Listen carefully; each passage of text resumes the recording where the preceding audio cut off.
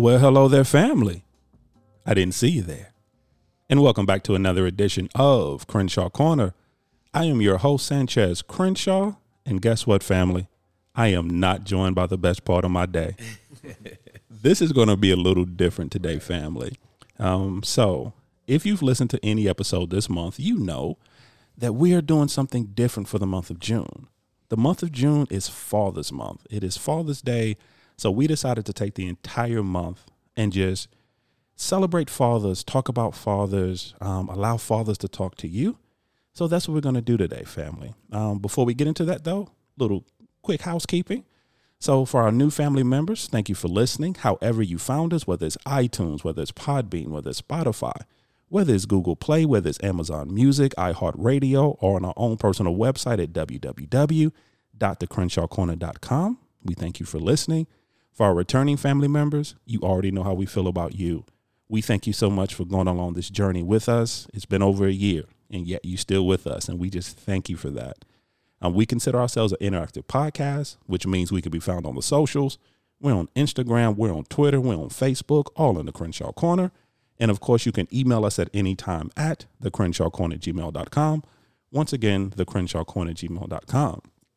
Now, family, understand. Anybody who's listened to this show knows I went through the introduction very quickly. I felt like interrupting you.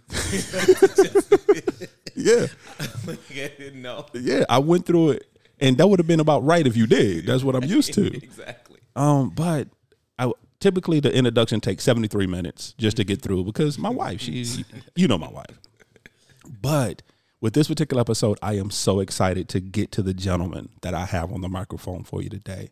So we're going to do a quick introduction, and then we're just going to get into it. So I'm going to point to the beautiful man to my left. Please introduce yourself to the family. My name is Jordan Hicks. I am so excited to be with you guys today.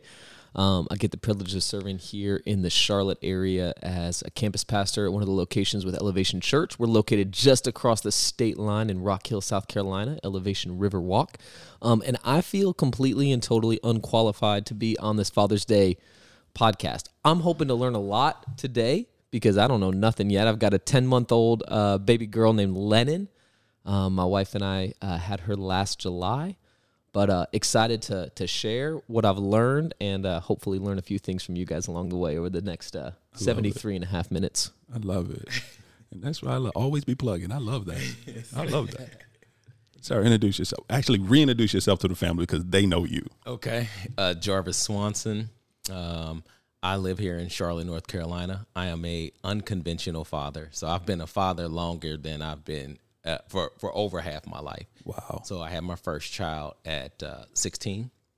And so I have 4 children. And so I've got a wide breadth of experience. And I'm excited to be here and just kind of share what I've learned and what my experience has been and my pre and post Christ relationship fathering. I love it. I can't wait to get into that. Fathering. And then last but certainly not least, sir, introduce yourself to the family. Hey, how y'all doing? My name is Chris Cain. I'm from Florence, South Carolina, but I currently just moved to Indian Land after living in Charlotte. Super excited to be here to not only learn, but hopefully inspire. I'm 36 years old, the father of 4 amazing young ladies. And I'm on the same journey with you guys, just trying to figure it out and be the best that I can be. I love it. And if you notice, so Jordan has 1, Jarvis has 4, Chris has 4, I have 4. So yeah, Jordan. Like I said, I don't deserve to be on this podcast. I got some work to do. Have me back in 4 years. No, sir, not at all. So guys, as I was saying, we just want to have conversation about being a father. Jarvis, you mentioned you've been a father longer than you've been an adult. Exactly. Which is crazy. I'm in kind of the same boat. I had my first child when I was like 19 years old. I was still a baby when I had a baby. Right. Had no idea. So what I want to do, I want to kind of go back just a little bit. Talk to your father experience, not from you as a father, but what type of father did you have? Who wants to go first? Well, I'm open to that. Very, very solid household. Right. I came from a military family, so my dad was like a master sergeant in the National Guard. Very inspiring father. Learned a lot of lessons. I was the king of not being able to sleep in, so I don't sleep in right now. I wake up early every morning, and that just comes from force of habit. Right. Whether we were up, jogging, cutting grass, doing work, it was just a structure and discipline that was taught from the very beginning. And just to have that in my household and have a lot of friends who didn't even have a father at all, it was very inspiring. And I do know that rolled down into how I handle my children right now. So. I'm glad you said that because we're going to get into that as well. Jarvis, what about you? What was your father experience like coming up as a child? It was not that. My father was an amazing man. He was brilliant, had a lot of life experience, right? But he was a heroin addict. Okay. And so there was no structure. He was volatile. Right. He was angry.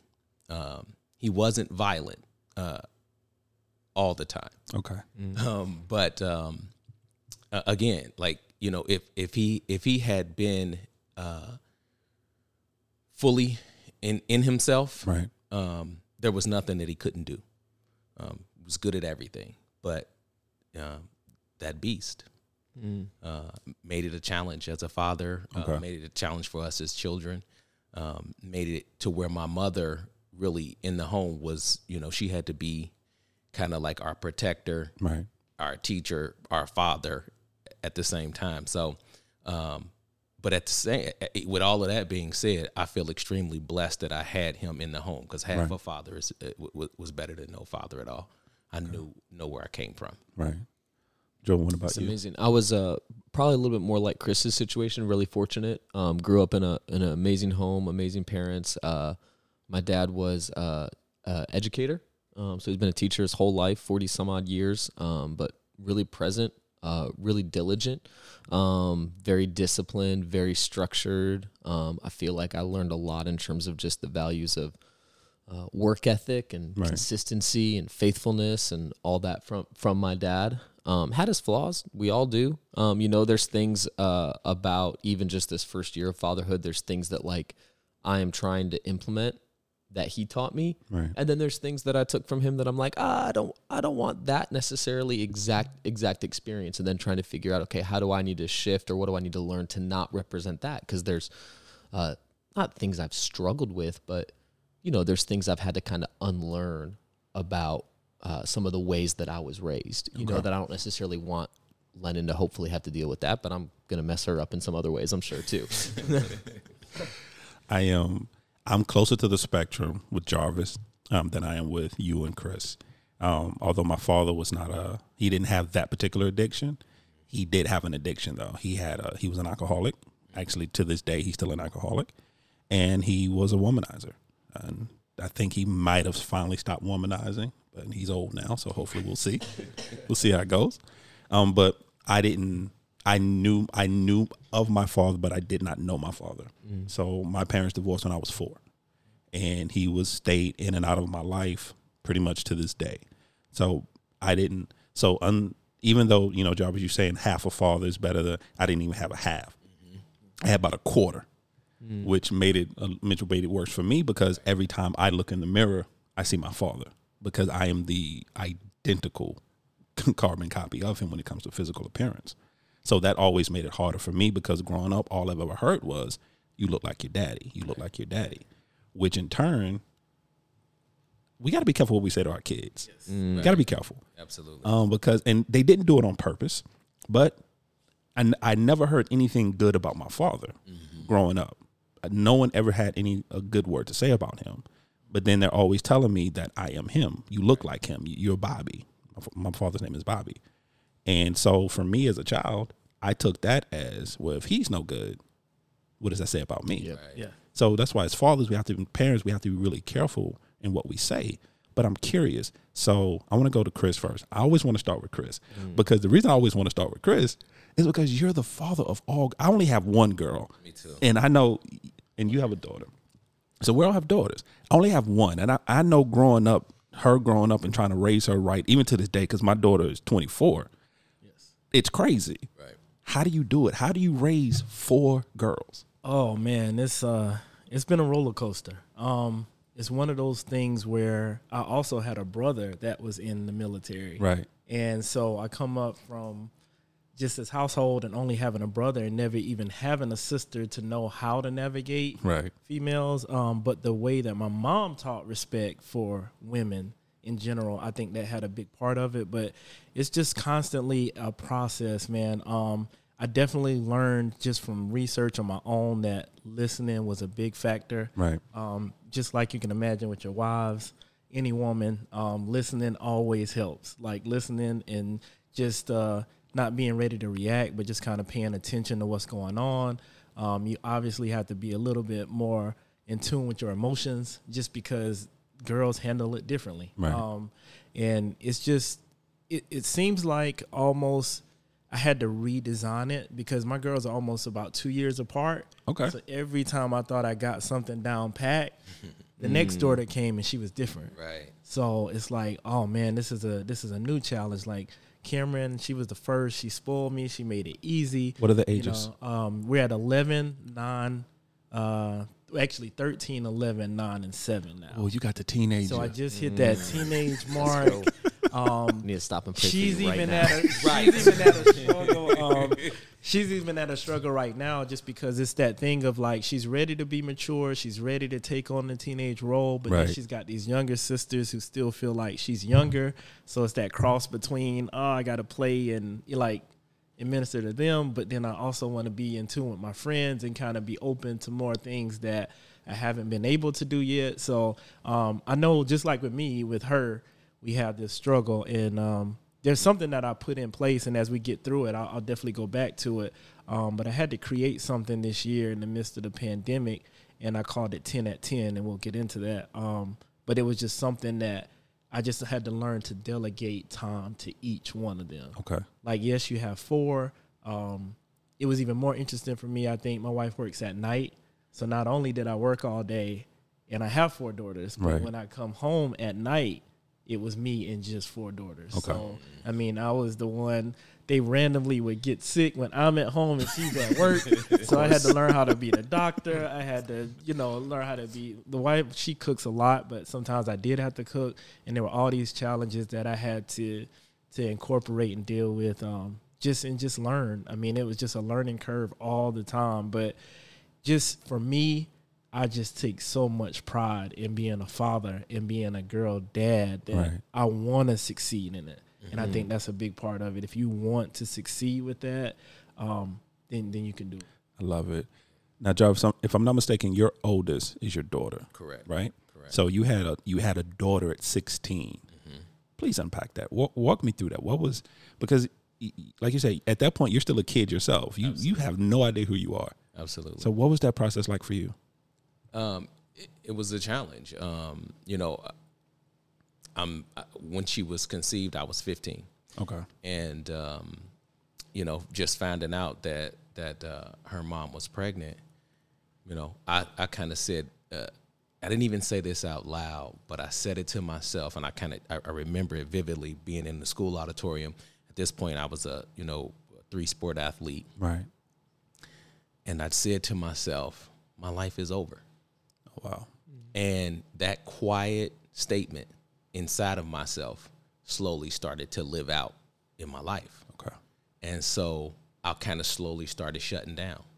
Like not all at once, but just little bit at a time, I started shutting down. Right. And then when she was born, and I was 16 at that point, her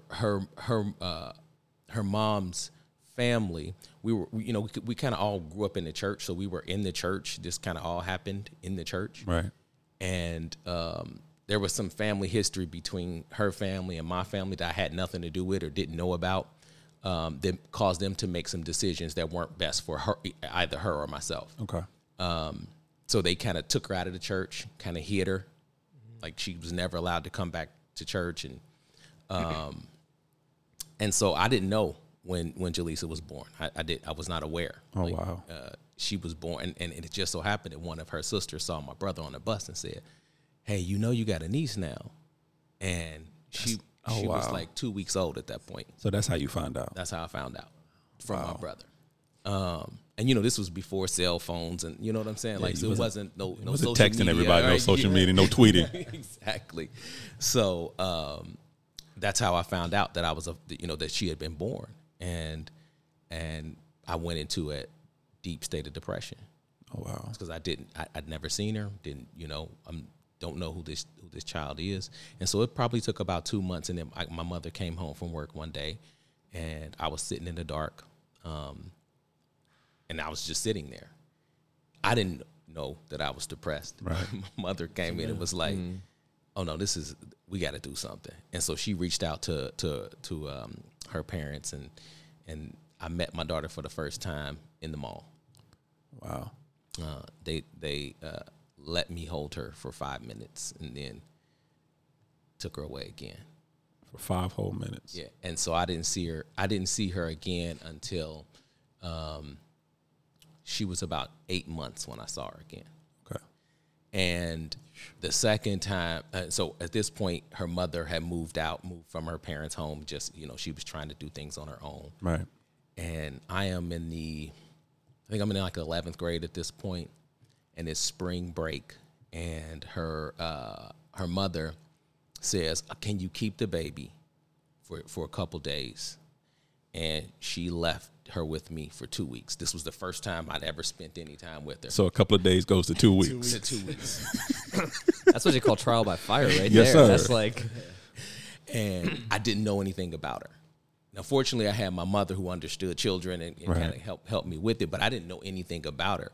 And so she had not necessarily special needs, but there were things about her as a baby that needed to be, she didn't have normal bowel movements. They had to be like inspired. Right. They I had get to you. be inspired. And so I just, I'm learning all of this in a 2-week period, and it was too much.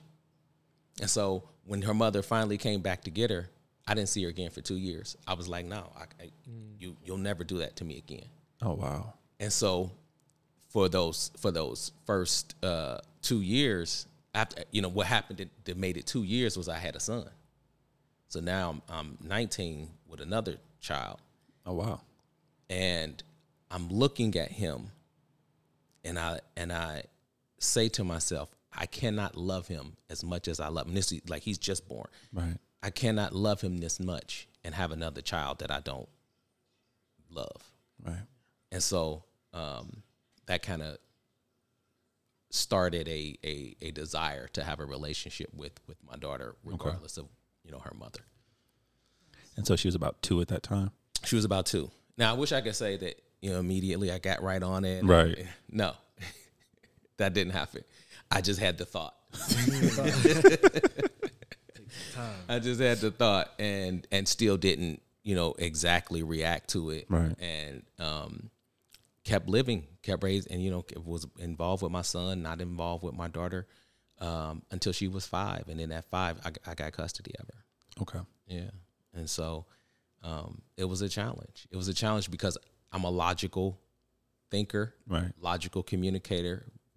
With reason is kind of like, my go-to is if it don't make sense, then why are we talking about it? Right. And that just doesn't work with women. Like that doesn't work with a daughter. It doesn't. It doesn't at all. I don't know if you've learned that or not yet, Jordan, but reason and logic and family, ladies. I plead the fifth. I love you.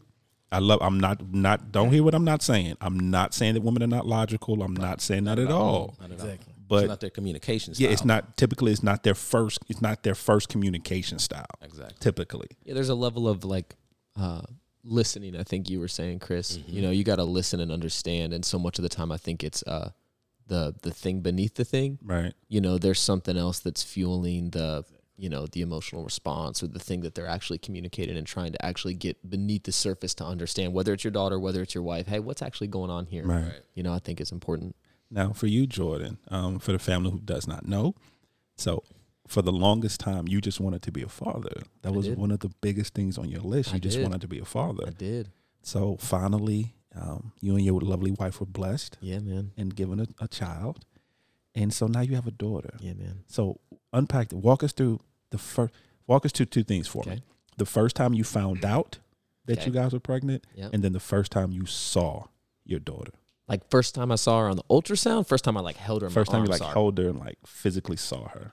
Okay, so the first time we found out, like when we found out we were pregnant, it was totally a surprise. And I have like a hard time kind of like not telling this story, but you know, everybody's journey to have a child is different, right? There are probably people listening to this that have probably been struggling with infertility on some level, Right. or, you know, struggle for years or have lost a child. That was not our struggle.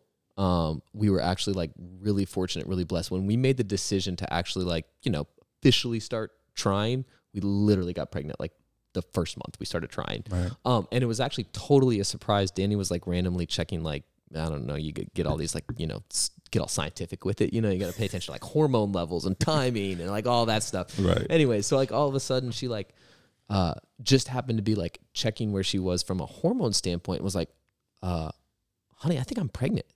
And I was like, there's no way. Like, there's literally no way. We took like 17 pregnancy tests and we were like, okay, this is real deal Holyfield, you know? And then I've, you know, just been around enough, talked to enough people who have lost a child. Miscarriage is fairly common, especially in those first 12 weeks. Right. So then you kind of like hold your breath, you know, through the first trimester, just like believing that like, hey, everything will go, you know, well and all that stuff. And thankfully we had a perfectly healthy pregnancy, delivery, healthy baby, like absolutely amazing. I don't know that there's even like words to put around the moment when you hold your child for the first time. Right. Like is just crazy. I remember being in the hospital and in the delivery room, and you know, people all have like, you know, different strokes or different approaches. Like some people are like, I don't want anything to do with it. Just like, I'm gonna be in the waiting room. Call me when the baby's Let here. me know when it's done. No, I was like coach. I was like in it. I was like holding hand measures. I was like talking to the doctor. I was like, I was gonna like be in every part of it. And I remember the moment when like I got pushed away because like baby was coming out, right? So nurses, doctors are all step in. You know, I got to cut the umbilical cord. You know, we put linen on Danny's chest for a few moments, and then they cleaned her up, swaddled her, and I got to hold her, I don't know, 30 or 45 minutes, you know, after she was born. Right. And you're just like, oh my gosh, just thinking about like, the thing I kept telling Danny, even when she was like pregnant, is like, you know what's insane is like, our daughter just like grew a femur today. Like, how does that just crazy. like, how does that just happen when you think about like the miracle of life? And I don't want to get all like weirdly like pregnancy is so beautiful. Like, It's okay. I'm not trying to get all into that, but like, This is a safe place. but there is something like just incredibly supernatural Right. and incredibly beautiful about just the fact that like my daughter grew eyeballs Which is in my wife's stomach. yeah, which like, is something because we take that for granted. It's like an everyday occurrence. It's like normal. Yeah. But no, that's really not normal. A human grew a whole nother human inside them. brain developed, lungs learned how to operate. Yes. Like, it's just nuts, you know? And I just remember holding her for the first time in the hospital room and just being like, so crazy. Like, so crazy that you just came out of Danny and you're healthy and you're breathing and Right. you're crying and all that stuff. Then we didn't sleep for 2 days. And then I was like, I'm not cut out for this. But that's a whole nother story. We did have a moment, like we were actually just telling friends of ours this last night. I think our second night in the hospital. So we had gone in on a Tuesday night because Danny was like a week past due on her delivery date. So we had gone in to be induced. Found out she was actually already in active labor. This was on a Tuesday evening. So they didn't have to induce or anything like that. She just labored and like progressed naturally, but then was up all night Tuesday, like laboring. Delivered Lennon early Wednesday morning, I think at like 11:13 a.m. or something like that. The first night, just didn't sleep much, right? You're trying to figure out how to feed and how to nurse. Right. And Danny's in a ton of pain and still you know, all of that type stuff. So we had to stay one extra night in the hospital just because of some medical stuff. And I remember the second night, you know, we're going on 60, 70-ish hours with very little to no sleep. Right.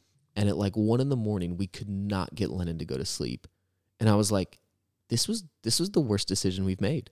Like we literally had a moment where we were like, our life was good. Did we really think about What this? what did we do? I'm not cut out for this. I don't have the patience for this. I can't get this child to sleep. I'm clearly a failure as a father already, and I'm only 36 hours into it. I can't do this. I'm going home. Send her back. But then it got better after that. When did it first hit you? Hey, I'm a father now. What was that first moment of, no, this is real. I'm really a father now? I think taking her home. You know, like when you walk out of the hospital. Like security. Yeah. Like, because you're in the hospital, everybody's all around you. You know, the nurses coming in and out and checking on you. And then all of a sudden you get checked out and you're like, wait, you're just letting me, like, take this thing home? Y'all trust me with this? Like, I'm putting this thing in my car.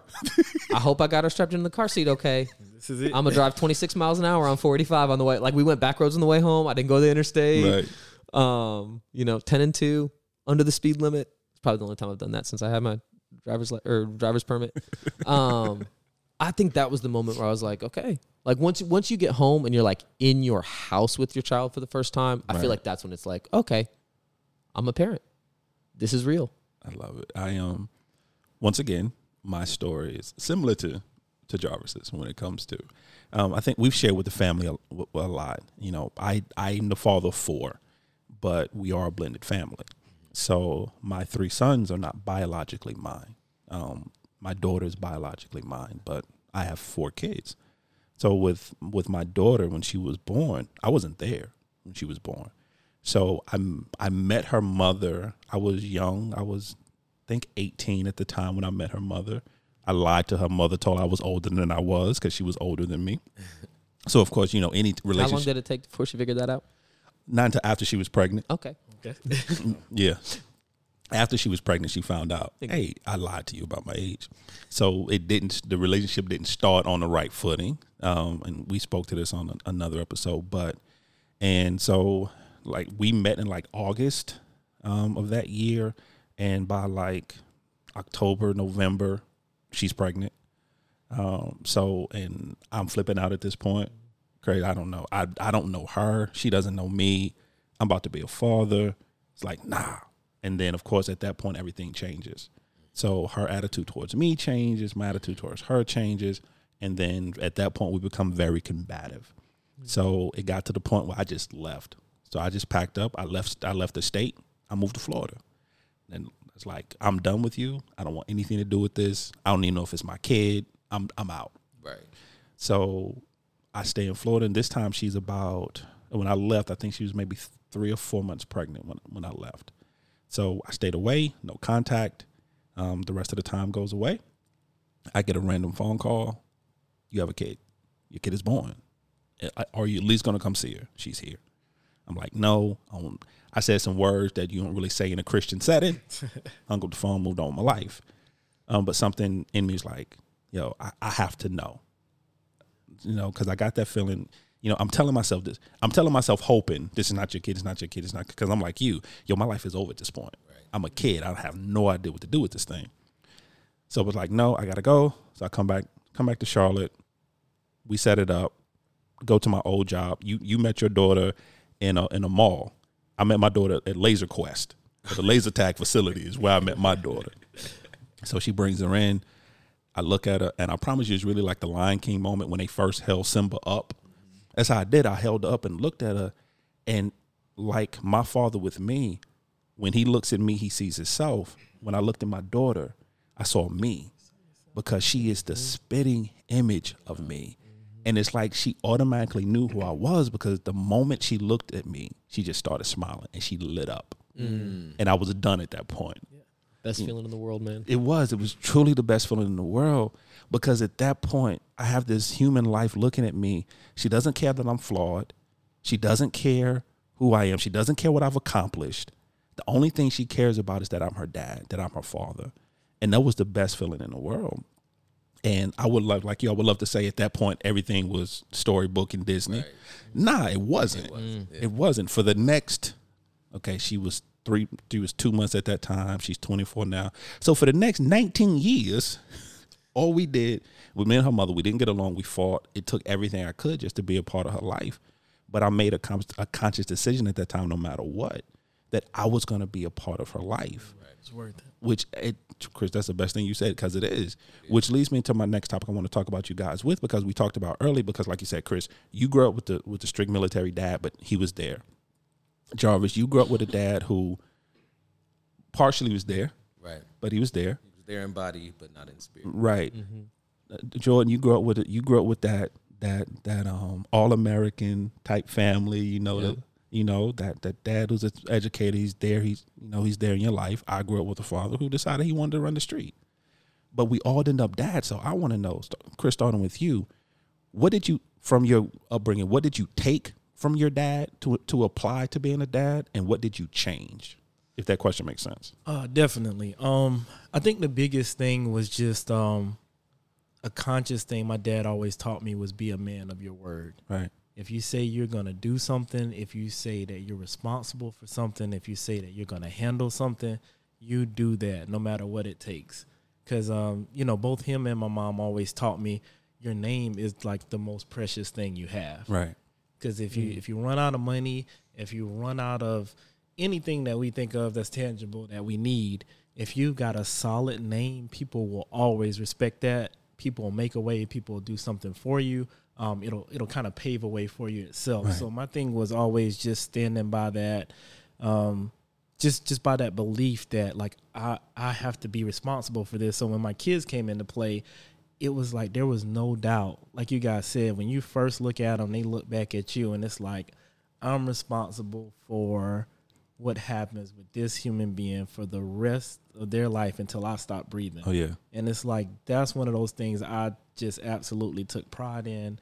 Another thing, I watched how my dad treated my mom. Okay. And that had a big play on how I treat my wife, how I treat my daughters, so that they know what to look forward to. Because there's so many perceptions. I mean, we had it back then when we were growing up, but you think about now, kids have access to everything. They got the entire world in their hands. No matter how much we think we restrict it and keep them from it, there is some loophole, there's some wormhole. They find a way. They can find a way. Yeah. So it's one of those things where the best example, and you guys can contest to this, the best example is what they have in front of them. Right. So I just take my pride in like being that example for them. And believe it or not, I'm not perfect, but it's just one of those things where I try to be with them. Right. Just so that they just have that piece of me. And I always think about like, my notion is when my girls grow up, what will they say about dad? And that's the image I'm trying to paint right now is like, I'm constantly in everything I do, every step I take. I'm like, I just want to know that they're going to remember this and it'll stick with them, and they'll maybe teach it to their kids if they have a son or whatever it may be. So just, constantly with my dad, it was just, he led by example. He gave a lot of tools. I never saw him not complete something. Right. And so it's just one of those things where, and obviously he handled, my parenting situation was different than theirs because my dad was constantly, he did about 4 wars. So he was constantly active. Like in, 9/11, all those different ones, he was gone for the core part of those wars. And so granted, my dad was there. There were some absences just because of his dedication to the country. And so it was one of those things where I'm here for my girls. Like, I'm physically present, so I don't take that for granted. And I had friends who similar situations to you guys, had kids early.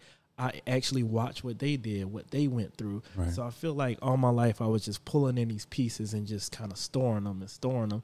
And whether we realize it or not, like you start to, I don't know if you've ever been in a moment where you see something or you do something and it instantly takes you back to something that you've seen before. Definitely. And so I've just learned a revolving concept of just taking all the pieces that I've learned and just applying that into fatherhood and just hoping that, I just continue the best I can be for them. And one thing I can honestly say that I also try to do, and I hope for the people that hear, that know me, I try to be example to other people's kids. I try not to think about this dad concept as just my girls. Right. One thing about my dad, my friends talk about my dad like they were his dad.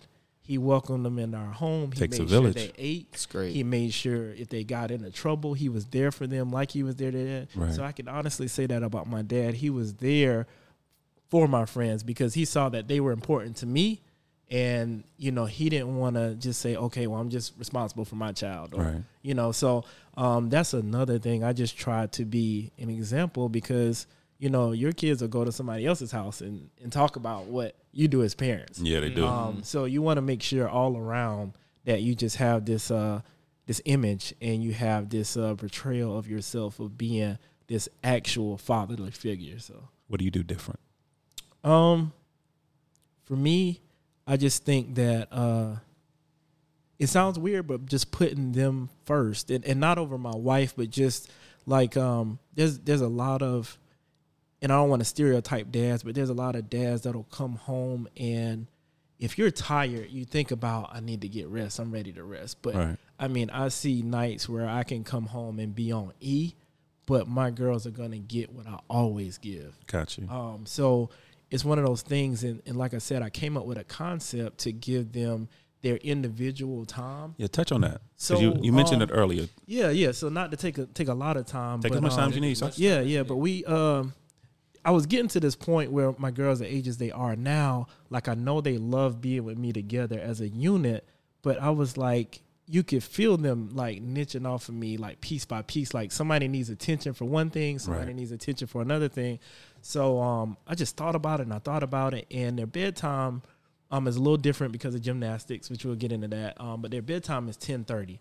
So I was like, I've got to find a way to give them some individual time. And so my alarm went off for 10 o'clock one night. And I'm like, all right, so this is what I'm going to do. That number stuck with me. And I'm like, I'm going to give my daughters 10 minutes uninterrupted. So we have a separate room upstairs. I go in there. I close the door. I cut off my cell phone. I don't even take it in there. I give the girls like a beanbag chair or they can find a comfortable spot to lay out on the couch. It's almost like therapy. Right. And I give them 10 minutes. We can talk about anything. There's no judgment. Even if they did something wrong, they can't go on punishment. Right. It's just a simple therapy. It's you and dad, and you can tell me what's going on. I love what's that. going on with I you love that personally, concept. What's going on with you in your life? What's going on at practice? What's going on in the house? Is there something going on that I just don't see? Are you not getting something from me? So I always start off with, well, tell me what's going on. And then at the end, it's always, is there anything I can do better right now? And so when I lean on that question and when I did it this way, the most interesting thing I found out, and I know a lot of people say that kids won't talk a lot, but every time we would get to an end of a session, they were not ready to quit. So I had to be firm on it. I would tell Alexa, hey, set a 10-minute timer. Alexa goes off so they know, hey, when it's over, it's over. Right. And the good thing about them not wanting to quit is you knew they'd have something for next week. And so there's 4 of them, and everybody got a night, Monday, Tuesday, Wednesday, Thursday, and then we're all off on the weekend. Okay. So it's like everybody got their night, and they just got to the point where they started asking for a notebook, and they wanted to write stuff about like what they were going to talk about next. So it was just that engagement, and it's like there's no sibling to interrupt their time. There's not that parent thing. We all do it where we fall into looking in our phone. It's like, hey, this is 10 minutes of me and you and I just me and you sitting here, and we can talk about anything. If you want to talk about ice cream, or you want to talk about virtual school, or you want to talk about friends, or just something you saw. Right. And hey, I don't understand this. I don't know what's going on. Can you explain this to me? Or is this something that I should know about yet? So it's just one of those things where I just learned so much from those. I mean, it was small. It came along during the pandemic. I think I found a way to turn it into something to push out to people, but it was just a thing that I really learned a lot. You think you know a lot about your children, but you learn a lot when you kind of give them that moment. That's amazing, because that's something, and I don't want to under or oversimplify what you just said, because that's amazing. What you've done for your girls, that's something that really they'll be with their kids. That's something, it's going to be a family tradition, because it's something that they're going to implement with their kids, and they're going to be doing. And when they're in their 30s and they're going to be sitting down with their friends talking about, me and my dad did this. Yeah. And my dad carved out. No, I was going to say, in addition to that, as parents, we have such a huge responsibility to teach our children how to relate to the Father, the Heavenly Father. And when you give your children space like that, to be honest, no judgment, no fear. I can just open up and talk to you.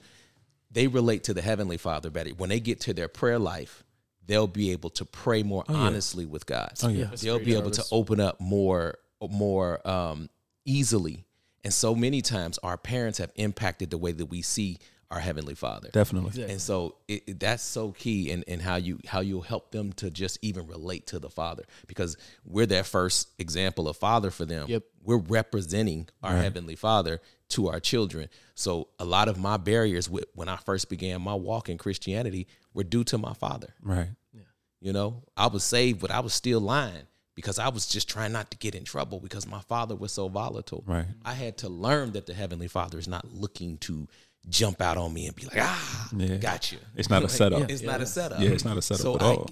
I can be vulnerable with him. So no, man, that's incredible. And leaning on that, Jarvis, that was another thing that, and I don't think our parents don't intentionally, well, at least mine didn't intentionally not teach us this, but the biggest thing on top of how much my parents love God that I learned now and I teach my girls is you can just talk to God about anything. Like, so they are so comfortable now with understanding, you know, a lot of people get caught up in like, you need to be in church, you got to be on your hands and knees, you know, and they just learn that, I can talk to God like he's my friend. Like I can talk to him anywhere, anytime, like he's sitting beside me about anything. And that really rolled out from just when I was teaching them how to pray and talking about God. And definitely when we walked into Elevation and got e-groups and all these different things, even with Kaylee, we learned the process and her coaches picked up. Like I always would say a prayer for her before she have her meet, right? No matter what. It's like, hey, run over here to me real quick. Let's do this. And her coaches, one meet we got there and they were starting a little early, right? But her coach sent her back to me because she knew that our concept was like, hey, say that this prayer has to be done. This has to be done. Love it. And so it's just, I think that's the biggest thing is I taught them that they can talk to him anywhere, anytime. It doesn't have to be this formal, like he just wants to know that you're treating him like, hey, you're my first thought. Yeah. You're my you everything. taught it Love and it. you exemplified it. Yeah. That's the next step. Like we learned a lot through going to church and hearing messages and you teaching it, but then you also showed it. Yeah. You gave them the example of it, and they're going to remember that. It's that practical application of it. It's that actual walk, that faith walk. It's actually that everything God does, it's about showing us. God says a lot. God's word is amazing. Yeah. But it's always he's showing. Yeah. He's always showing his love. He's always showing he's open. He's always showing that he's there. And Jarvis, you touched on it perfectly, because whether we want to admit it or not, as fathers, we have that responsibility and that duty to show the love of Christ, how we raise our kids. And because, like you said, if we're mean, if we're always combative, if we're always agitated, if we're always attacking, then they start to think that's what the Heavenly Father is. Yes. Because there's no way that somebody I can't see would be any different than this person who supposedly loved me and brought me into this world. So how could they be different? Right. So if my own dad is mean, if my own dad is not there, if my own dad is a certain way, how is it possible that this person that I don't see, how can they love? So you hit it right on the head. I'm going to go to you, Jarvis, but before I do, I want to go to Jordan. Uh-oh. Yeah, because I want to know. So what did you learn from your dad, and what are you doing different from your dad? So I think the thing I learned from my dad was presence. My dad was just so consistent and diligent with like, even like when it would annoy me when I was like 14 years old, right. And I was like, Dad, I don't want to stink and hang out with you. Like, leave me alone. But it was like, hey, do you want to go play catch in the backyard? Do you want to go play tennis? Do you want to like? My dad was just like always seeking to spend time with me. Even to the point of, like I said, like when I was a teenager, and it would kind of annoy me, right. But that's the thing I remember. The thing I remember is playing, wiffle ball for hours in the backyard with my brother and my dad. I remember him not even knowing how to play soccer. I grew up playing soccer my whole life. My dad was not a soccer player, but he would take me to the soccer field and just be the rebounder or just chase the ball down for me because, he wanted to go spend time with me. Right. Teaching me how to play golf, do like whatever it was, taught me how to drive, there was something powerful about like, I knew my dad wanted to be with me. And I knew my dad wanted to spend time with me. Right. And I think that's one of the biggest things that like already I'm trying to do with Lennon of like, man, I love just being with her. You know, she doesn't know enough right now at 10 months, but like, man, I'll sit down there on the floor with her and she can crawl around and do whatever, but I'm going to be there. Right. Just because I like being with her. You know, if it's driving her in the car, she might fuss and make me stress for a minute, but I like driving her because I'm just with her and I'm there. I wasn't intentionally trying to like do alliteration, but I think the breakdown, even as we were talking about the things that our fathers show us, shape us so much about the image of God. Right. I think the thing I would be trying to do differently would be performance. Okay. So if you were to like break it down, what I learned is presence. What I'm trying to do differently is performance. Is because my dad is academic. My dad is very smart. My dad was an athlete all through high school. As a result, he had certain expectations for me. Okay. And it was good. And a lot of his desire for me to achieve and do well, you know, led me to be successful and have initiative and have drive, right? So I'm not trying to demonize it or be so like low level to not think that like some of the stuff that he put in me is good stuff too. But there was always this element of like, man, I could do something really well and be really proud of it. And it felt like there was something he was kind of still disappointed in. And I didn't really always know what. I'd make a 93 on the test and he wouldn't say good job. He'd be like, well, what'd you miss? Yeah. Oh, I got an A. Right. Come on, Dad. Right. You know, so I feel like it's a little bit of that performance thing. And then that shaped my view of God, right? Because for a long time, it was like, no, God only loves me if I read my Bible X number of days a week, Right. if I'm in church every Sunday, if I do all of the right things and I check all, and it's like, no, it's like, it's actually more tied to the presence thing of like, God just wants to be with me. Yeah. Just He wants to be with me. involved in my life. So it's like they almost work, work in tandem and work kind of against one another. But I think the thing I'm trying to like, and again, Lennon isn't old enough to where I'm really trying to like not instill a performance mentality in her, but really trying to be cognitive of even the way I talk to her or even the way I shape expectations in my mind for her. It's like, I don't want it to be tied to a performance thing. Right. I want her self-worth to come from just some internal grounding in who she is as a woman and as a daughter of God and as Danny and Jordan's daughter, and that no academic performance, no athletic performance, no whatever that she achieves is going to change something about the way I feel or anybody else. And I think if I can ground her self-worth in something other than performance-related stuff, I think we'll be in a good place, hopefully. Love that. Amazing. Jarvis, my friend. So what did you learn and what do you do different? Well, I'll say you can learn a lot of what not to do. Right. And I learned a lot of what not to do. One of the things that I do take that I appreciate from my father is that he gave us a lot of experiences. So, I mean, you know, we went to operas, we went to play. So again, he was an amazing man, Right. not a great father. Okay. Just because, you know, once it was on the chase, fathering was not the thing. Right. But, you know, he took us to state parks. And so we have, you know, I have all of these like random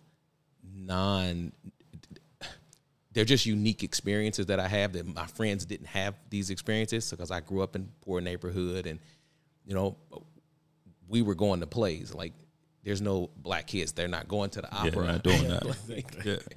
That's not typically what No, that's not. So he did give us, him and my mother, they gave us wonderful experiences. They allowed us to just, go to tennis matches, like just different things that just to allow us to see that life could be different, keep an open mind. Right. And so I definitely appreciate that. And it has allowed me to have an open mind and be comfortable in my skin in any environment. Because most of the spaces that we were going into, we were the only black people in the whole space. Right. And, that can be challenging, when you look around and you don't see a familiar face. But But when you've experienced that, you got that experience at 10 years old, you're the only black family at a tennis match, and there's just it's a bunch of white folks, and everybody's just having a good time. You can be comfortable with who you are. So I definitely take that. A lot of the other things were, just what not to do. But the thing that I try to do differently, or try to be really intentional about, is preparing my children to be adults. And I felt like I was not prepared to be on my own, to be a man. I remember one occasion, I was probably about 17 at this point, and I have this thing where I think that all men are attracted to men. Sometimes that gets perverted in men, and you can take it down a sexual path. Right. But we're all attracted to men because we're trying to understand how to be a man. When you're young, you're just like, is this the man I want to be? Is this the man I want to be? And if you have a really good father, he is that example for you. And then he's allowing you to see other men that you can relate to, and kind of mold yourself after. Because we all should be learning from each other. Yes. Right. Yep. Yeah. So we all have this attraction to men. And so when I was young, I was like 17, I asked my father, I said, how do I know that I'm a man? And the look in his eyes was like, I'm still trying to figure it out. Wow. And my mother seen it, and she started trying to scramble to give me an answer. Right. But we were having this conversation. He was like, "Oh crap, I don't know," and I was like, "Oh crap, if he don't know, then how am I gonna? How am I ever gonna know? Out? Yeah." And she was just want in the background. She was trying to save the moment. Right. But from that, I'm very intentional about teaching my children how to think, how to be problem solvers, right, how to add value when they walk into a room, and just really just how to be a good person and how to be an adult. And so I'm constantly teaching them how to, I was intentional about at 12, I'm starting to teach my sons how to be men. I don't want to wait till they're 18 to say, now I'm going to teach you how to be a man. Right. Yes. Like I'm starting at 12, so you're practiced up by the time you're 18. Yeah, so you're fortified by that time. Yeah, you ready. Yep. You're not perfect. You're going to make mistakes because you're still developing who you are, your path and everything. But you already have thought processes. Right. And so that's kind of like, it was a from what not to do kind of perspective. But I also try to give my children experiences and allow them to experience different things and let them be who they are and not try to force, my preferences on them. Like my youngest son is like not athletic. He's very much a creative. But I let him do that. Yeah. And, he did this play this year called The Cabaret. Okay. Very provocative play for a high school. Right. High school I'm familiar with Cabaret, yeah. And so, but allowing him to be who he is and not, trying to put clamps on who he is, but more so trying to guide who he is. Right. Whereas with my daughter, a little younger, got her at, when she was 5, I got custody of her. I very much tried to mold her into what was convenient for me. Right. Yeah. Instead of really getting to understand, just really getting her and trying to get to know her, instead of like getting to know who she is so I could guide her into who she is and who God made her to be. It was like, no, I need you to conform to what I'm used to. Make my life easier. What I'm comfortable with. Yeah. Right. So it could be convenient for me. So just, I've changed even my own perspectives over the years. And everything changed with Christ. I got saved 13 years ago, and the person that I am, like I just have two different lives. It's pre and post Christ versions of myself. Okay. I'm going to put a question out here before I answer it. I want you guys thinking about it. So the next question I need you guys to answer is, as a father, what's been your most scariest moment as a father? So I'm going to answer my question first and then put that out there to you guys. So as far as what did I learn from my father and what do I do different? So once again, Jarvis, you and I line up pretty much perfectly. For me, it was always what not to do. So everything when it comes to me being a father is because I do the opposite of everything my father did. But the one thing I can always say that he did teach me, my father taught me my work ethic. I'm never going to be the smartest in the room. I'm never going to be the most capable in the room, but no one would ever outwork me in a room. I will always be the hardest worker no matter what I do, whether I'm volunteering, whether I'm getting paid, nobody's ever going to outwork me. And I get that from my father, because my father, the type of man he is, he's very street smart is what my father is. He has a lot of common sense, not necessarily book smarts, but he has a lot of common sense. So my father is, when it comes to, he can build, literally by himself, he can build a house. That's how he is. He's very good at what he does. But my father didn't learn how to read until much, much later in life. He was in his late teens, early 20s before my father could even actually read. Wow. But building a house, I mean, he can do it all. He's always been able to do that. So, and he's always, no matter what situation he's been in on jobs, because the few times I did spend with him as a child, he would like take me to his job sites. We'd hang out there because typically he was always working. And the one thing I noticed, whether he was the foreman, the boss, whatever, none of his workers ever outworked him. He was always the hardest working man on the job site. And that's something that I took from him, that your work ethic has to be good. Because as a man, the Bible says, man don't work, don't eat. So you have to have that work ethic. So that's the one thing I took from him. And then the one thing I changed is, and Jordan, you touched on it, is presence. I always said that I will always, no matter what, I will always be present in my kid's life, no matter what, whether it's good, whether it's bad, whether they're on the right track, on the wrong track, no matter what's going on with them, I will always, it would never be a time where they'd be able to say that my dad wasn't there. That no matter what I went through, they would never be able to say, well, my dad walked away, or my dad turned my back, or I got in trouble and my dad wasn't there. They'll never be able to say that, because I always wanted to make sure no matter what, because like you, Chris, because, you know, your daughter's in gymnastics. My youngest son, he was a dancer growing up. Yeah. So I spent all my time at conventions and competitions. Yes. So basically from the time he was like 13 to like 16, like I had no vacation time, because everything was a competition. We was traveling, but in which I take pride in, but also hurt in, is that like I was one of the only fathers there.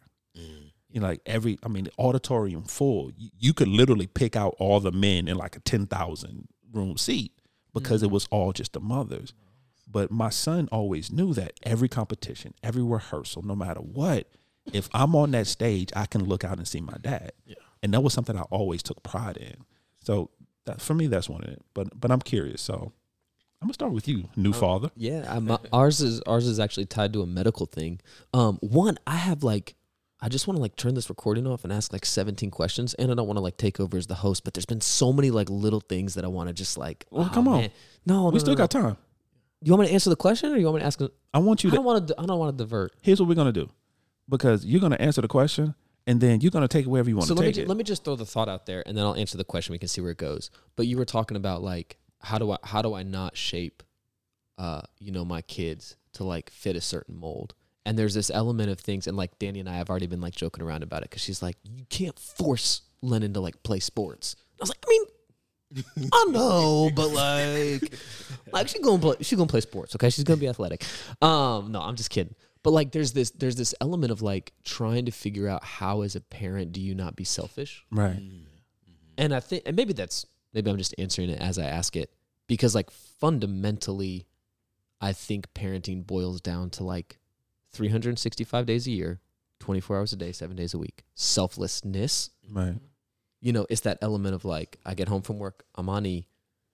I want to kick up my feet and play Xbox, put on the TV, whatever. But I have to be selfless and dig deep to find something to continue to give. You know, there's this selfish part of me that's like, no, I want Lennon to be, the tri-sport athlete and da-da-da-da-da. But I'm like, oh, man, maybe that's not her path, though. Maybe that's not what she's going to do.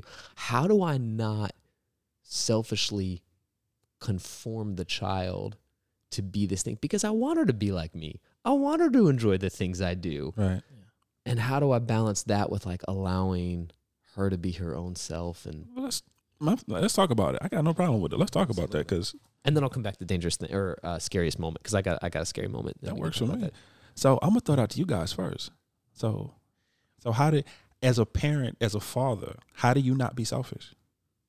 Well, that's a much bigger question than what you just asked. I mean, that's the root of it, though, Yeah, right? that's the root of it. Like- That's like- the root. How do you not be selfish? For me, I just had to understand that at the end of the day, I've walked my path. I'm walking my path. Right. They get their own journey. And what I don't want to do is put them in a position to where they won't let me have influence. Right.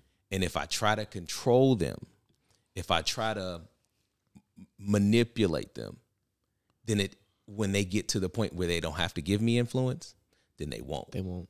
Yeah, that's good. And I want my children to be healthy, high character, high value people. Right. More than I want them to do a thing. Like, so if whatever your thing is, that's fine.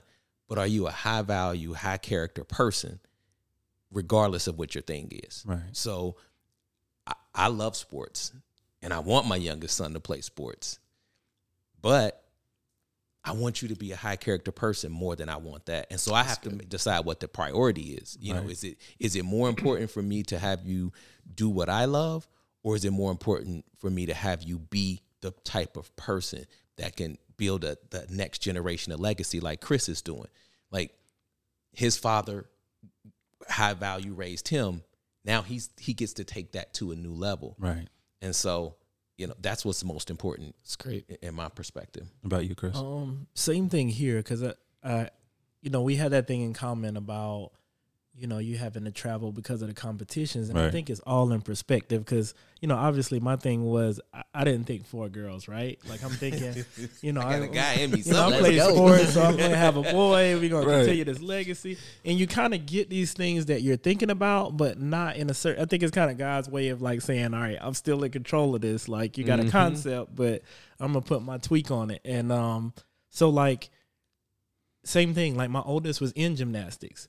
But because of our open relationship, she was able to tell me and my wife, hey, I know they're good at it. Kaylee's good at it, but my thing is something else. Okay. So Cameron is amazing at baking. She's amazing at cooking. Right. So we had to allow her to take that path, because we could have said, hey, we already spent all day here at the gym. You're just going to stay here. You're just going to join. Most parents are going to do what's convenient. Right. But, first of all, you want to have your kids be open enough that they'll come and tell you how they feel and what they feel they're inspired by. And then you got to be devoted enough to kind of point them into that direction. So, she told us that. And then the younger two, they're so competitive and they were so into what Kaylee was doing. They're now following her and they're all moving up in levels. So it's one of those things where it's perspective. And then, you could be that parent. You could say all these competitions all the time, this traveling, but we started turning every competition, every trip into a family trip. Right. So we stay an extra day or two. That way we could go do something, explore something. Like you said, Jarvis, be exposed to whatever's going on in that city. Right. A park, a landmark, a beach, an event going on. So we started just changing the perspective of it, saying like, we're going to, every city we go to, we're going to make it a trip. And you start realizing, okay, I take time off of these competitions, these events. Let's not rush it and go and come right back. Let's make it family time. Right. Because you don't realize how much, like, the pandemic for us made us realize how much we weren't sitting down together as a family. Some of them would get home earlier, eat, and then we come in after because we get out later, and it was a broken routine. So now when we were able to sit down together, I think that's when it changed perspective. So it's one of those things where it's just having them be open enough to, say what they are interested in.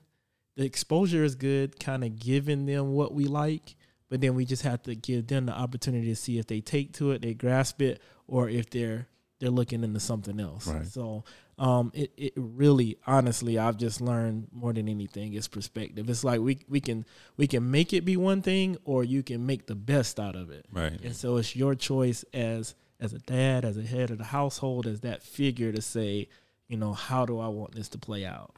And also understanding that, yes, biologically, the child is 50% yours. It's 50% your wife's to make the 100%. But the child actually is not yours. Right. And when you understand that your child is actually not yours, your child was a gift from God that God used you as the vessel to bring this life into the world. Right. But God had a purpose for that child the moment that child was birthed into the world. So as parents, our job is not to make this kid into something. Our job is to guide this child into the way that God wants this child to be. Right. And once we understand that, yes, we love them, we adore them. They most of the time they look like us. They may have some traits of ours, but at the end of the day, they're actually not ours. And our job is to help them figure out, why did God put this life on this earth? Yeah. And if we change our focus to not more so as what we want for them, but what does God want for them? Yeah. Right. Why did God trust me enough to give me this little girl? Why did God trust me enough to put these girls into my life? Why did God trust me enough to put these 4 kids into my life? And once we focus more on that, for me, the selfishness kind of dies, because, yeah, of course, I wanted my sons to play sports. My middle son is built like an NFL linebacker. He could care less about running. We took him in middle school. We put him, because he was big. So he was one of those, the coach approached him, yo, you need to play sports. We put him on the team. 30 minutes later, we get a phone call from the same coach, come get your kid. Yep. This ain't for him. Yep. Yeah, but because it wasn't, and I could have been upset about it. But that's not the road he was supposed to take. So to go back to your question, how do you, as a parent, how do you not be selfish? It's, you realize that there's something bigger for this child than you. So good. And your job is to guide. That's one thing for Ange and I. We learned a long time ago that as our kid grows, our role changes. Because of course, when they first come into the world, they need everything from us. We're the nurturers, with a foundation. But as they grow, our role changes. Like now, we're advisors for our kids at this point, because we have our youngest is 24. We're advisors. They come to us, they tell us what the issue is, we give them advice, they go figure it out. You just got to understand that as you grow, the role changes. Before we get back into, because one thing you talked about, Chris, and a question came to mind, I'm curious, you may not have thought about this, but because you said to think about name and legacy. Yeah. In all fairness, your name goes away once your daughters get married, because typically you have that son that keeps the name going. Yes. As of now, unless you and your wife decide to have another kid. No, sir. No, sir. That with you, that kind of stops. How do you feel about that? Is that even something that ever crossed your mind? It has, and it made me more nervous. My brother's older, and his first child was a girl, so I'm like, we're doomed, not in a bad way, but we're doomed at this point. Right. I get it. He finally had a son, so I'm like, we got one boy to carry the name on. Like, and I don't know, man. You have these hopes that it sounds funny, and I mean, I'm just like, I'm trying to be so much of a dad that my girls are like, when I get married, my name's just gonna have to be hyphenated. Like, it's gonna have to be my last name hyphenated and your last name. So that sounds funny. We're gonna keep this Cain name going. That much of a dad that they're like, hey, my dad didn't have boys and he was there for us, so I gotta take this with me. So right. I'm gonna adopt that mantra. Yeah. Better hyphenate. Yeah, it's gotta be hyphenated. I don't want them to be like, oh no, I'm not gonna change my last name, but hey, we gotta put this hyphenation in there. Like that's my goal. It sounds funny. It sounds like weird, but I'm just like, hey, I'm trying to be that much of a dad that they don't want to let that part go. Yeah. If that makes sense. No, it makes perfect sense. It makes a lot of sense, but I got a lot of boys, and I'm like, nah, bro, shut that down. Shut that down. Yes. But I am curious. I do want to know. So what has been, start with the new father. What is, as a dad, what's been your most scariest moment so far? So scariest moment was, again, like, I'm just over here trying to get the cheat code to parenting and fatherhood. So thank you for your wisdom and perspective. Mine so far was just a medical thing. September 20th of last year, she was, what is that? Ended a lot. Almost 3 months, so 2.5 months old. I'd gotten home from church on a Sunday afternoon. And she was actually asleep on our bed in the master bedroom. Danny was kind of like laying down next to her. And like out of nowhere, Lennon like starts turning blue in her sleep. Oh, wow. And ends up like spitting up like from dead asleep to like vomits everywhere, like sits up, coughing, gagging, like had basically been like choking, unable to breathe, like in her sleep. Right. Naturally, that freaked us out. So call the doctor. All the doctors are closed, but they were like, hey, because it's a respiratory issue, like we really think you should probably go to the ER just to make sure that like everything's okay.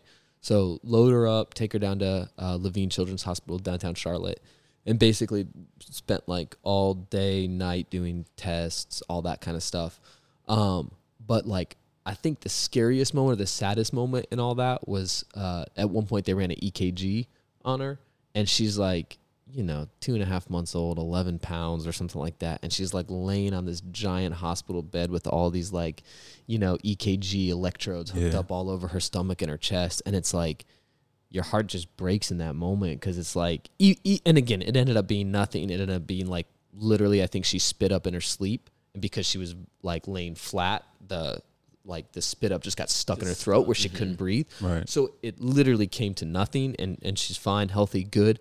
But that moment of like, it's the first moment I felt fear for my daughter. I felt like, man, and there's absolutely nothing I can do.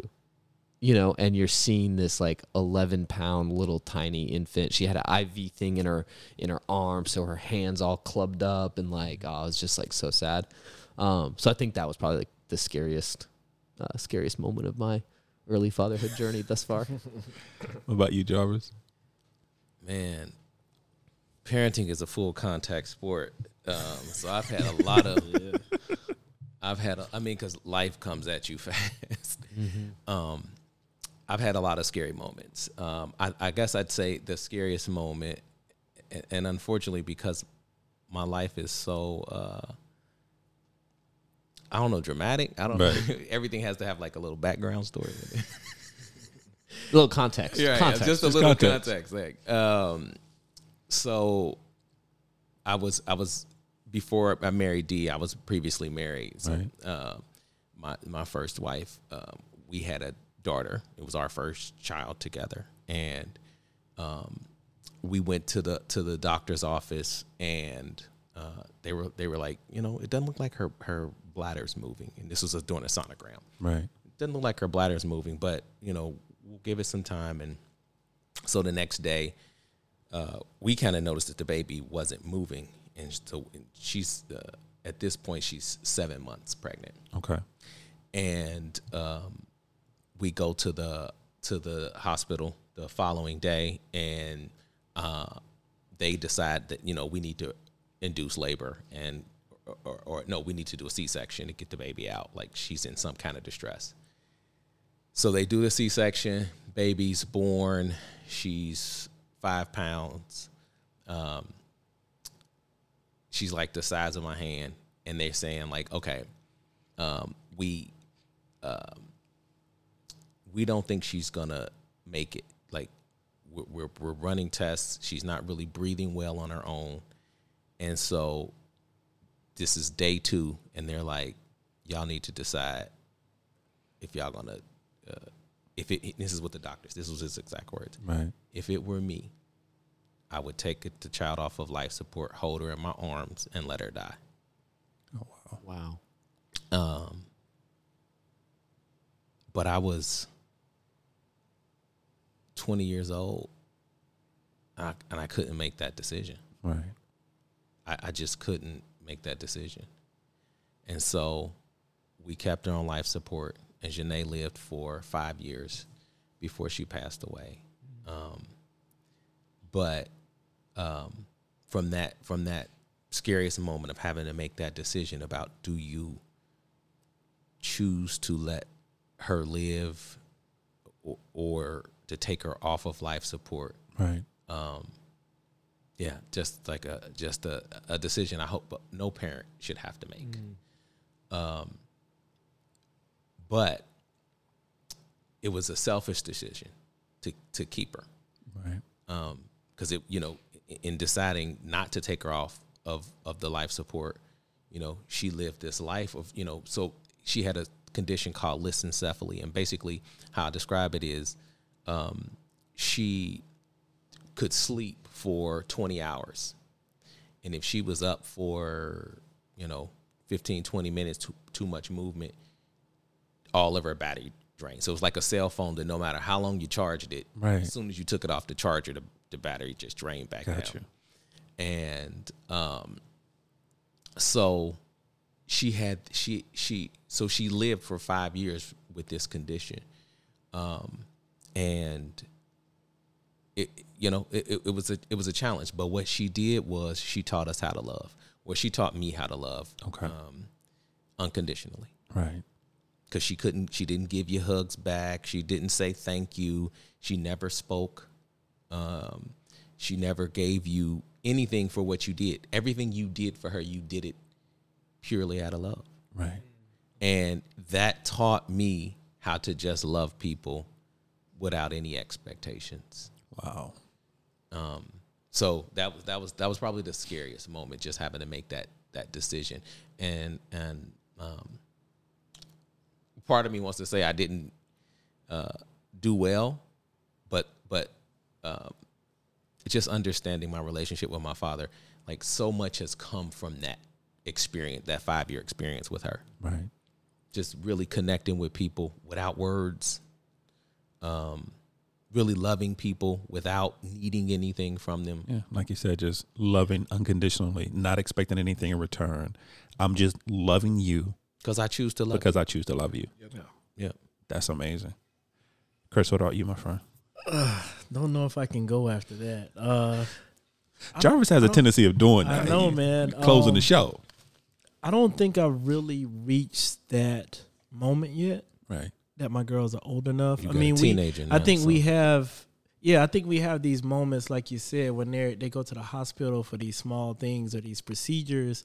I do say I have my moments when they're all in gymnastics because you never know which vault, which release of bars, which event can be that one that, we watch. I watched half of Kaylee's team deal with injuries this year. And just for her to be blessed and not have any, it's just one of those things where, you just kind of lean on God, right? Like you just hope that, they live this perfect life is what you want, but there's going to be those moments. And so I think the biggest thing that's scary for me is just not living up to the expectation of dad in their eyes, right? So it's like, we're constantly competing at what a father is, what dad is, but it's like, just help me to be the best dad in their eyes, right? Because it can be the smallest thing that we're doing. It can be something unintentional that we're doing that we don't even realize is having an impact on them. Right. And it's like, whatever that is, let me keep doing that. Let me keep doing the thing that makes me twinkle in their eye, right? So I think the scary thing is just making sure that I can always live up to the hype for them. I got you. Yeah, that's the huge thing for me. Yeah, I told you, Chris. The reason Chris is here, Chris makes me want to be a better father. Right. My kids are grown, and I still want to be a better father. I'm still trying to figure this thing out. Like, it's tough, man. I can honestly say I never would have thought 4 girls in the cards for me, but like I said, it's just God can lay it out different for you. Are y'all gonna keep trying? Or y'all done? Oh, done. 5, 6. Let's go. What are you about to say, Jordan? I was gonna say, isn't it like paradoxical in nature that like we spend so much of our time trying to like teach our kids that like their performance isn't tied to their worth, and like even if you quit gymnastics, you're amazing, you're like a daughter of God. But we're like all out here still trying to compete at the fatherhood game. Oh yeah, to like win the thing, and it's like every day we're trying to teach them, but then we're all still like dealing with the same thing every day.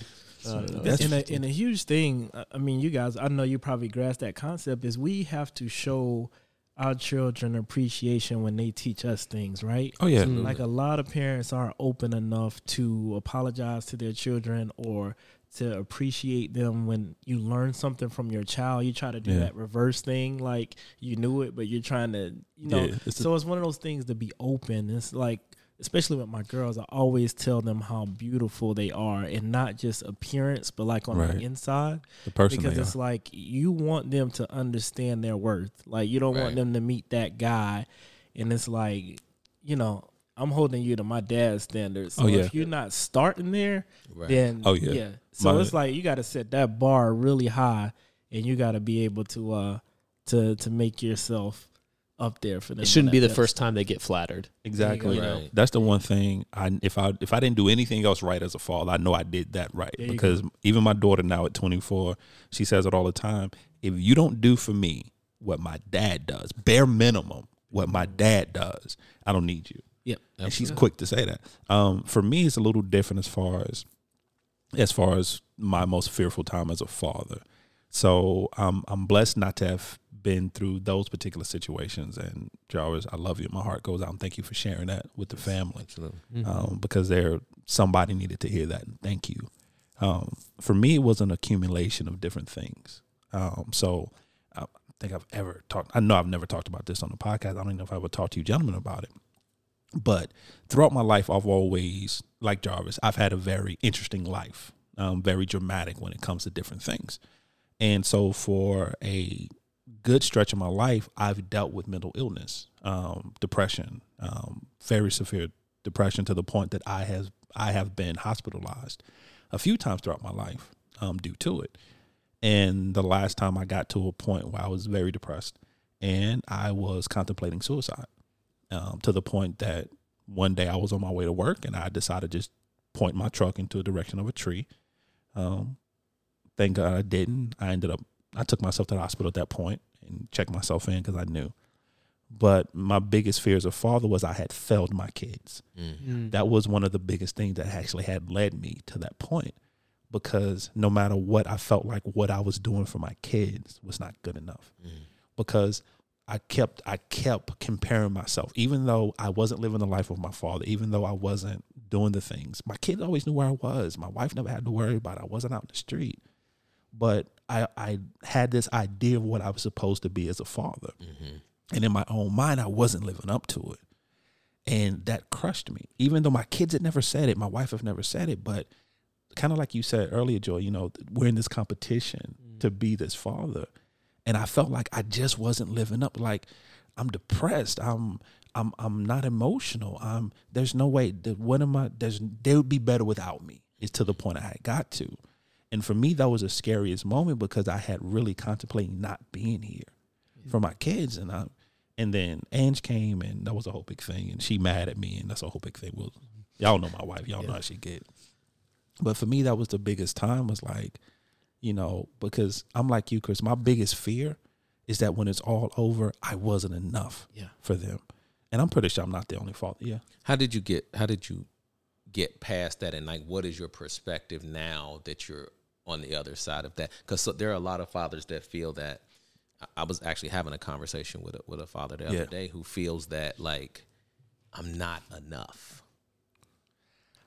For me, how I got through it was I had to accept the fact that I wasn't. I had to accept the fact that I'm flawed. I don't do everything perfect. I'm going to make mistakes. But like Chris touched on, I'm open to admit to my kids, because there's been a lot of conversations I've had with my kids that I've had to go back and apologize to them. Yeah. For sure. And say I'm sorry because I did not handle that situation properly. I didn't handle it well. I gave you something that did not belong to you. And having those conversations with my kids and freely admitting to them, I'm not perfect, but I'm trying. And having that open dialogue with them. And to be honest, it wasn't easy. To be honest, if I'm really honest with you guys, as I sit here today, I still struggle with that from time to time. Okay. Of saying that I should be better. I could be better. And then I have a beautiful wife who reminds me, you are what you need to be at this time. Right. I have wonderful kids who remind me, and then I have a beautiful grandson who reminds me that I am enough at this time. So I would tell any father who's dealing with it, first of all, be honest. It was one thing that we always say on the Crenshaw Corner: grace and space. Give yourself the space to make the mistake, and then give yourself the grace to forgive yourself once you've made it. So that's, like I said, it's still an everyday struggle, and my kids are grown. I'm starting on the next generation. I'm a grandfather of a 1-year-old. I'm starting on the next generation. So it's an everyday struggle, but I do my best not to get caught there. Right. If that makes sense. Right.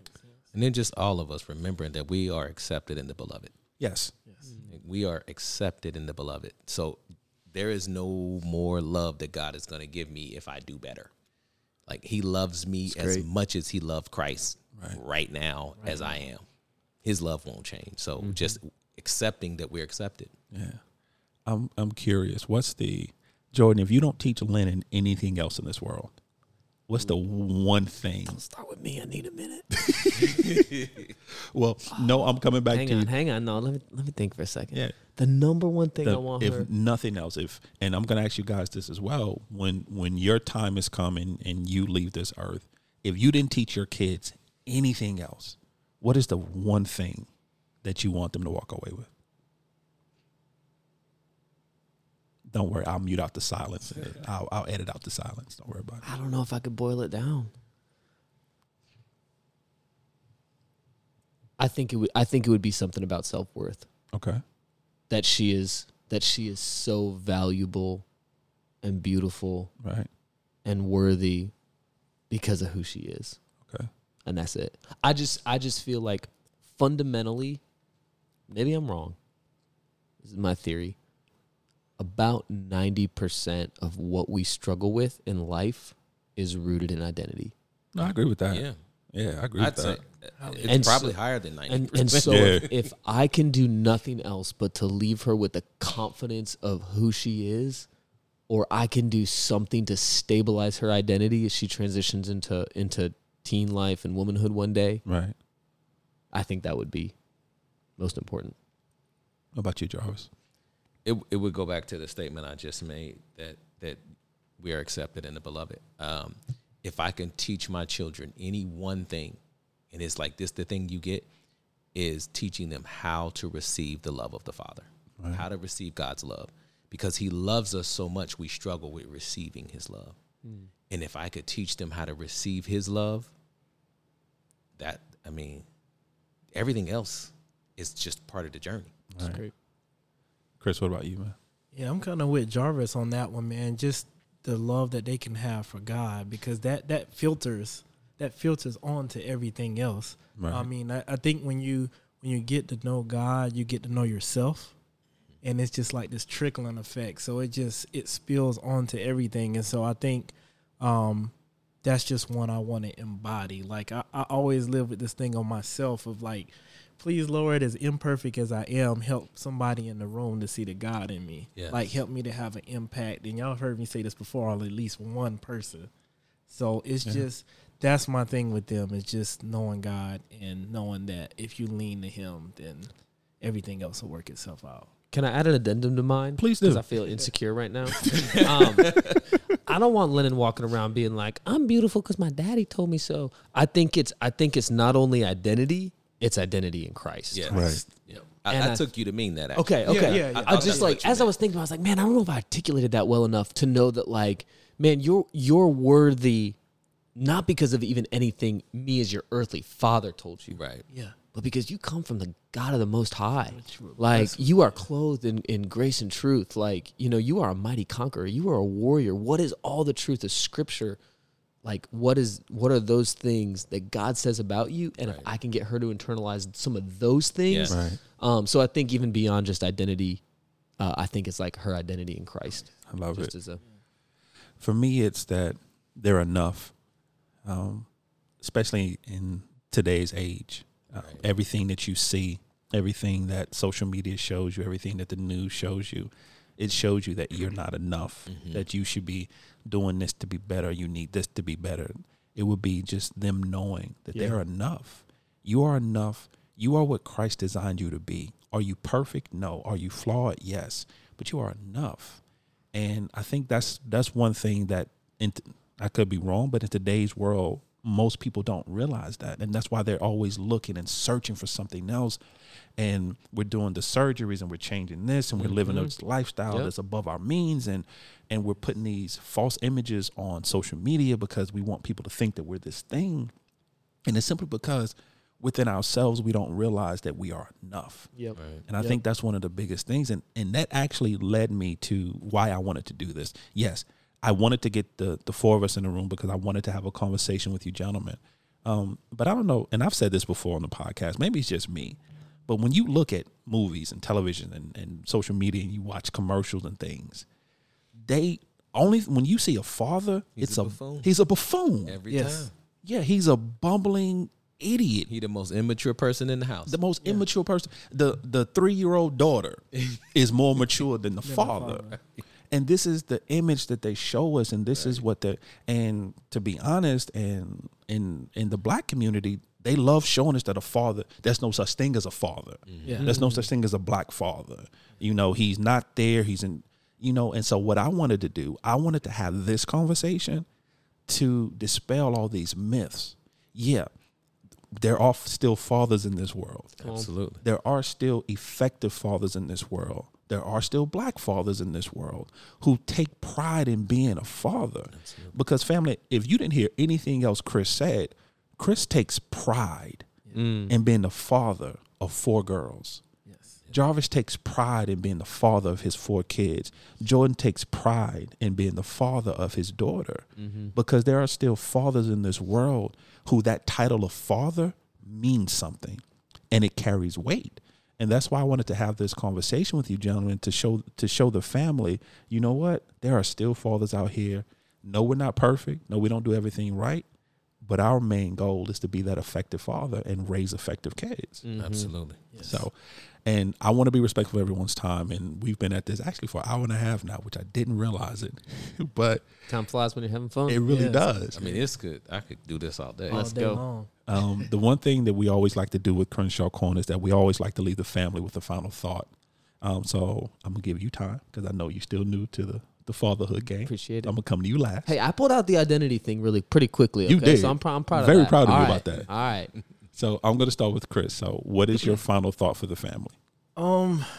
Just being a parent, time management, discipline, structure, prioritizing, making dad cool, dope and dedicated, like just being one of those situations where like you said, Crenshaw, just changing the narrative, right? We're out here, we exist. I have friends that take pride in being fathers. It's one of those things where you just have to be involved. Right.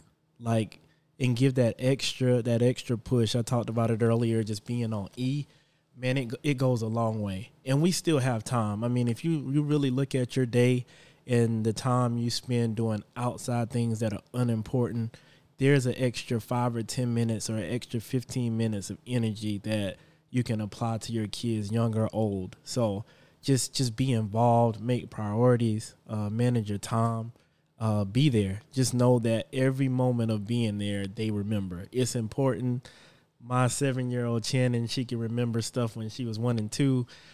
Chloe, Kaylee, Cameron, all of them. I mean, they remember the smallest things. Right. From ice cream to Disney. It doesn't matter what it is. Being there, being present, being involved. Letting them know that they're loved by God. They can talk to God the same way they talk to you. Being an example. Those are the most important things. I love it. Jarvis, what's your final thought, my friend? I feel like he summed it all up really, really well. He has a tendency of doing that. Man, I would say that they don't belong to us. Right. They are gifts given to us to be handed to the world. Like, I was looking at this scripture, Psalms 127:4, like like arrows in the hand of a warrior are children of one's youth.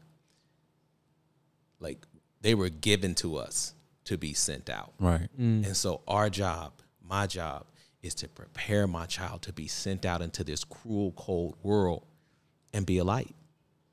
And so just remembering that, we have to prepare them so they don't come back home. So when they leave, they stay gone. They stay gone. But if we don't teach them how to navigate the world, and if we don't teach them how to be high quality people, how to have high integrity, then they're going to just end up coming back. Right. And it's about building legacy. Everything that we're doing, everything that we're trying to accomplish, it should be about legacy. It should be about giving them the opportunity to not start on the ground floor, that they should be able to start on a higher level than we are. So Love it. I think I would say something along the lines of like the gifts to be a great parent or father are in your hands, and it's not to be compared to anyone else's. And I think this is some of the stuff you were just talking about, even with like social media and just the way the world inundates us. Like even you listen to this and you're like, oh man, Chris Cain does 10 at 10 with his kids. And it's like, man, I'm not a good counselor. I barely even know how to talk to my kids. I couldn't do that. That's right. That's maybe because it's not your gift. Right. And maybe because it's not in your hands. But there's something about you as a parent, you as a father, you as a mother, that you uniquely bring to them. Your kids would be weird as heck doing a 10 with 10 with Chris. Yeah. It'd be weird. They need you to do something. They need you to show up, and everything you need to be a present, capable, amazing father, mother is in your hands. I love it. That's great. Love it. I love when Jordan talks. Yeah, it's amazing. It is. I don't know about that. I'm saying, hey, that's why I followed you. Downplay it. Yeah. For me, it's really simple. It's and I'm gonna speak to just the fathers. Give yourself grace. You're not perfect, but you're there. Just be there. You'd be amazed at how just being there. Jordan, you mentioned it early on in the podcast where you say you just get on the floor with Lennon and just let her crawl around, and she knows. You know, she gets it. She knows that she's okay. She knows she's safe. She knows she's with her dad. She knows she's loved, whether she's 10 months or 10 years. She knows.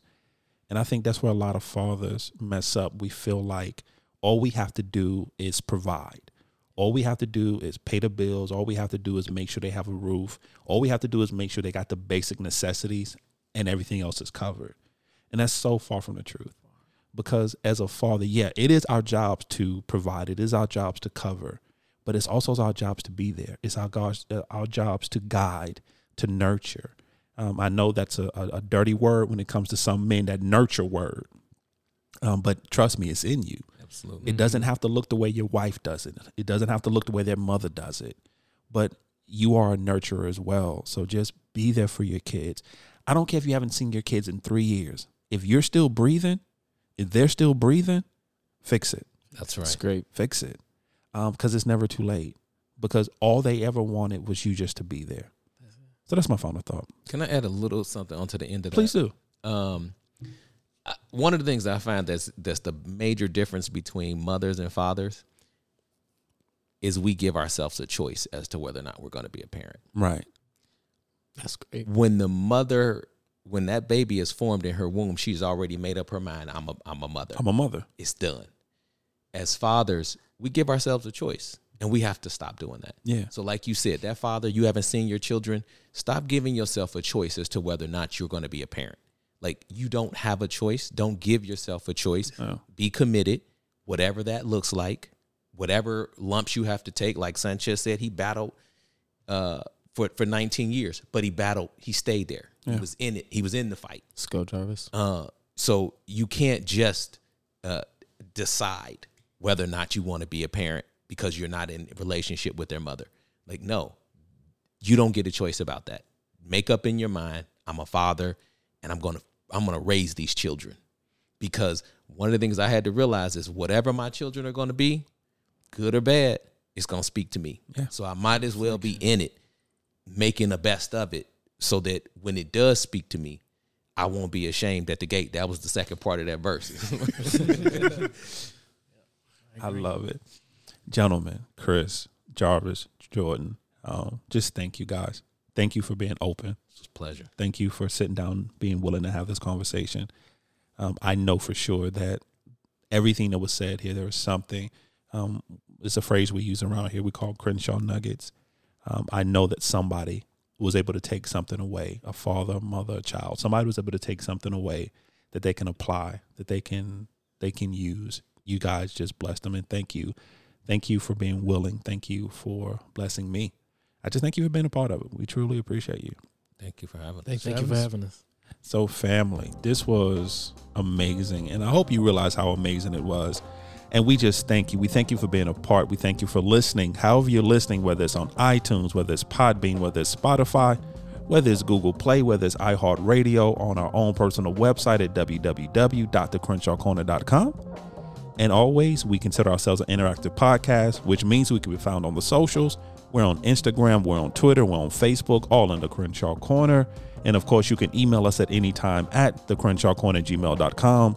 Once again, thecrenshawcorner@gmail.com. And as always, family, welcome to our journey.